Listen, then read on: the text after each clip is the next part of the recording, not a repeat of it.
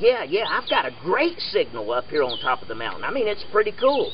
Oh, hold on a second. Hey, you know what? We were just talking about communications here in the mountains. And you know what? We turn around, we look, and there's a communication tower up on top of the mountain. How cool is that? You know what? In this day and time, we put towers up on the highest places and get them as high as we can so that we can have great communications. We even have satellites orbiting the planet so that we can have great communications. You know what? I remember back in the Old Testament, Moses went up on top of the mountain to have communication with God, to talk to God, to pray. Because you know what? When we pray, that's really what we're doing, is we're just communicating with God, just having a conversation like you and I are doing. But you know what? It's not a one-way communication. We don't just talk to Him, we listen to Him too.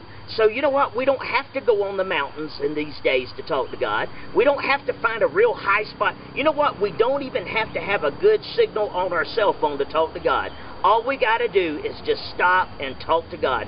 Tell Him what we're thinking. Tell Him how we're feeling. You know, just talk to God. Have a communication. He wants to talk to you. And boy, I tell you what, when you start talking to God and you start listening to God, things will start happening, and oh my goodness, boy, do I get excited then. Isn't that great?